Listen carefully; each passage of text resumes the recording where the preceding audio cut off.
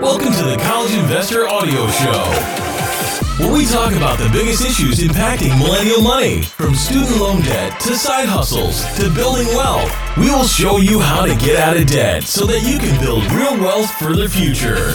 I love talking about what we're going to talk about today, determining how much house you can buy. Hopefully getting rid of some myths and giving you a good baseline on how to determine when you're ready to buy a house, how much you can afford. That is today's College Investor Audio Show, and let's get right to it, shall we? So, after graduating from college, getting a job, it's only a matter of time before most people start thinking about home ownership. Now, before you jump into the biggest purchase of your life, it's important to ask, how much house can I really afford? Here are some affordability rules of thumb. When it comes to buying a house, everyone has an opinion about what you should pay. Now, these are just three of the most common rules of thumb you'll come across. Each of these rules has its merit, but don't slavishly follow them. You'll want to review your own budget to help you decide how much you can really afford. 3 times your annual income. A house should cost no more than 3 times your annual income. If you earn $60,000 per year, for example, your house should be worth $180,000 or less when you buy it. Spend less than 28% of your income on your mortgage. On average, just 28% of your income should go towards a mortgage payment. That includes taxes and insurance, by the way. If you earn $50,000 per year, that means your monthly payment should be $1,167 or less. Always avoid PMI. Private mortgage insurance, or PMI, is the money you pay if you put down less than 20% on a conventional home loan. This fee protects banks. It does not protect you at all. Many people avoid buying unless you can put down the full 20%. So what number matters? Or I should say, what numbers matter when you're buying a house? So when you're buying a house, the bank cares about 3 important numbers. Debt to income ratio is one of them. So your debt to income, or DTI ratio, is the ratio between your monthly debt payments and your income. Your total DTI needs to be below 43% to qualify for a mortgage. In general, a DTI below 36% is considered ideal.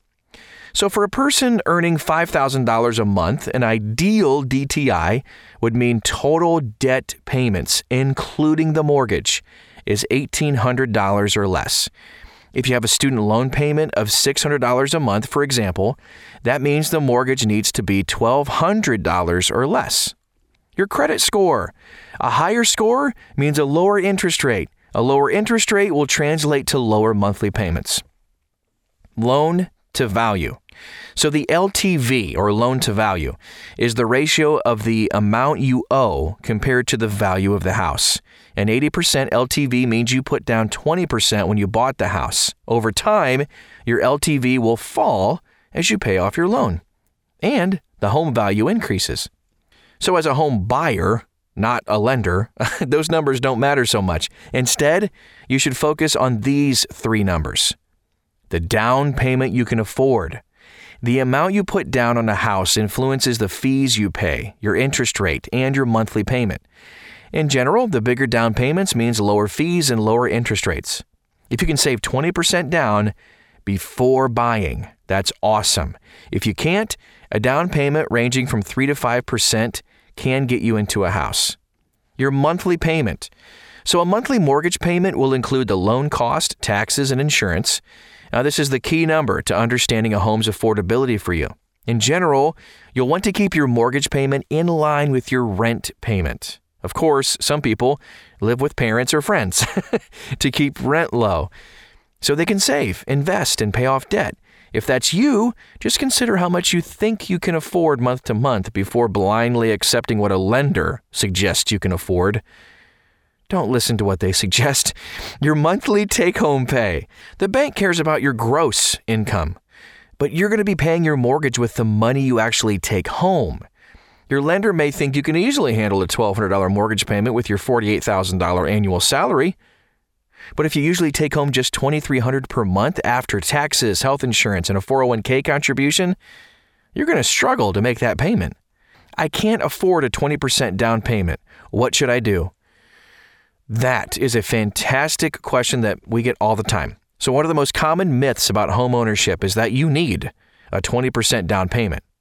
Most people don't put 20% down. The most common down payment among first-time home buyers is 5%. This is the minimum payment required for a conventional mortgage in most cases. However, plenty of people put down 0% or 3.5%. If you can afford the monthly payments on a house and you intend to stay in an area for at least 5 or more years, consider buying a house with a smaller down payment. What is the most affordable mortgage? Finding the right one for your house can be extremely confusing.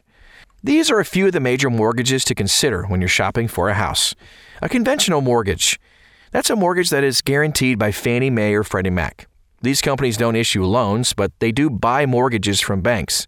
You generally need a 5% down payment and a 620 credit score to take out a conventional mortgage. That said, first-time homebuyers may qualify for a 3% down payment if they meet income requirements. If you put down less than 20%, you'll have to pay that private mortgage insurance, which protects lenders, not you. FHA mortgage. An FHA is guaranteed by the Federal Housing Administration. This loan requires a 3.5% down payment, and is available for borrowers with credit scores as low as 580 or a 500 credit score for borrowers who can't put 10% down. The FHA loan sometimes has a bad rep because buyers have to pay an upfront funding fee and ongoing mortgage insurance premiums, MIP. However, the interest rate on FHA loans is subsidized, so the overall cost tends to be on par with the rates from conventional loans. So VA home loans is another one. VA mortgages are a mortgage benefit for military service members. The loan allows a 0% down payment and has no ongoing insurance fees. Borrowers will need an upfront funding fee, but that fee can be financed, so this is a truly $0 out-of-pocket loan. Jumbo mortgage. People buying in expensive areas may not qualify for typical mortgages like those we just listed. In that case, jumbo mortgages might make sense. These loans are from properties ranging from $800,000 to $5 million. They usually require great credit scores, like in the high 700s, a large down payment, and a good, strong income. So here are some reasons not to buy a house at the top end of your budget. Many aspiring homeowners are advised to buy a house at the top end of their budget. But buying as much house as you can afford is not always the best financial move. I would even say rarely. Here are several reasons to buy a less expensive house.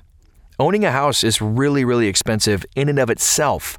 Home ownership is more than mortgage, insurance, and property tax. You'll also pay for ongoing maintenance and possibly big repairs. Hello, HVAC system. These are costs renters don't often consider. With these new costs, you might want to be conservative when buying a house. Leave some extra room in your monthly budget. Smaller monthly payments. A less expensive house means smaller monthly payments. That leaves some extra room for saving and investing. And emergency fund for those repairs. Easier to afford on a single income. Many people look to buy a house before a new baby arrives. Even if both partners plan to go back to work, life changes. If you're part of a couple, you might want to buy a place that you could afford on a single income. Also, less pressure to keep up with the Joneses. More expensive houses come in more expensive neighborhoods. That means you'll associate with people earning a higher income, which can be great for networking.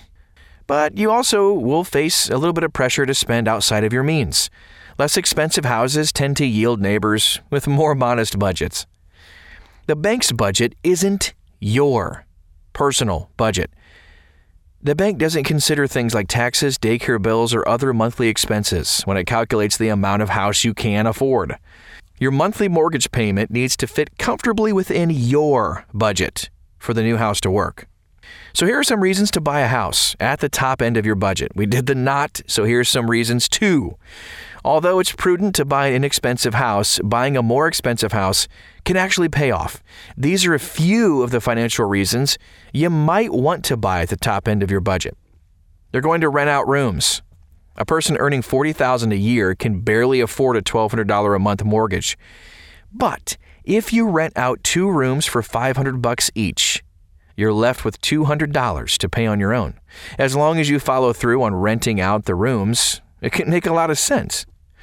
You're buying with a single income. If you're part of a couple, but only one person is working, it might make sense to buy at the top end. When the other person begins earning, the mortgage payment will be easier to handle. You reasonably expect to earn more soon. Career and income growth can be difficult to predict, to say the least. However, people working in certain sectors may be able to reasonably predict big earning increases over the next few years. If you think big raises are coming your way, it might make sense to buy towards the top end of your budget. But just be careful not to take on additional expenses as your income grows. So I hope that was just give you some ideas, some things to chew on as you're thinking about maybe buying a house in the future. Hey, keep this around. Keep this podcast handy just in case you're kind of putting that on hold, and you can revisit it, come back to it, and listen to it again just to see, oh, okay, yeah, I can do that now. Anyway, share this with your friends. It can help them out too. Thanks for stopping by today to the College Investor Audio Show. And you can always find reviews, you can find more tips, you can find ideas on how to increase your income with some side gigs, all of that stuff, all at thecollegeinvestor.com. Thanks again for stopping by, and we'll talk to you again soon.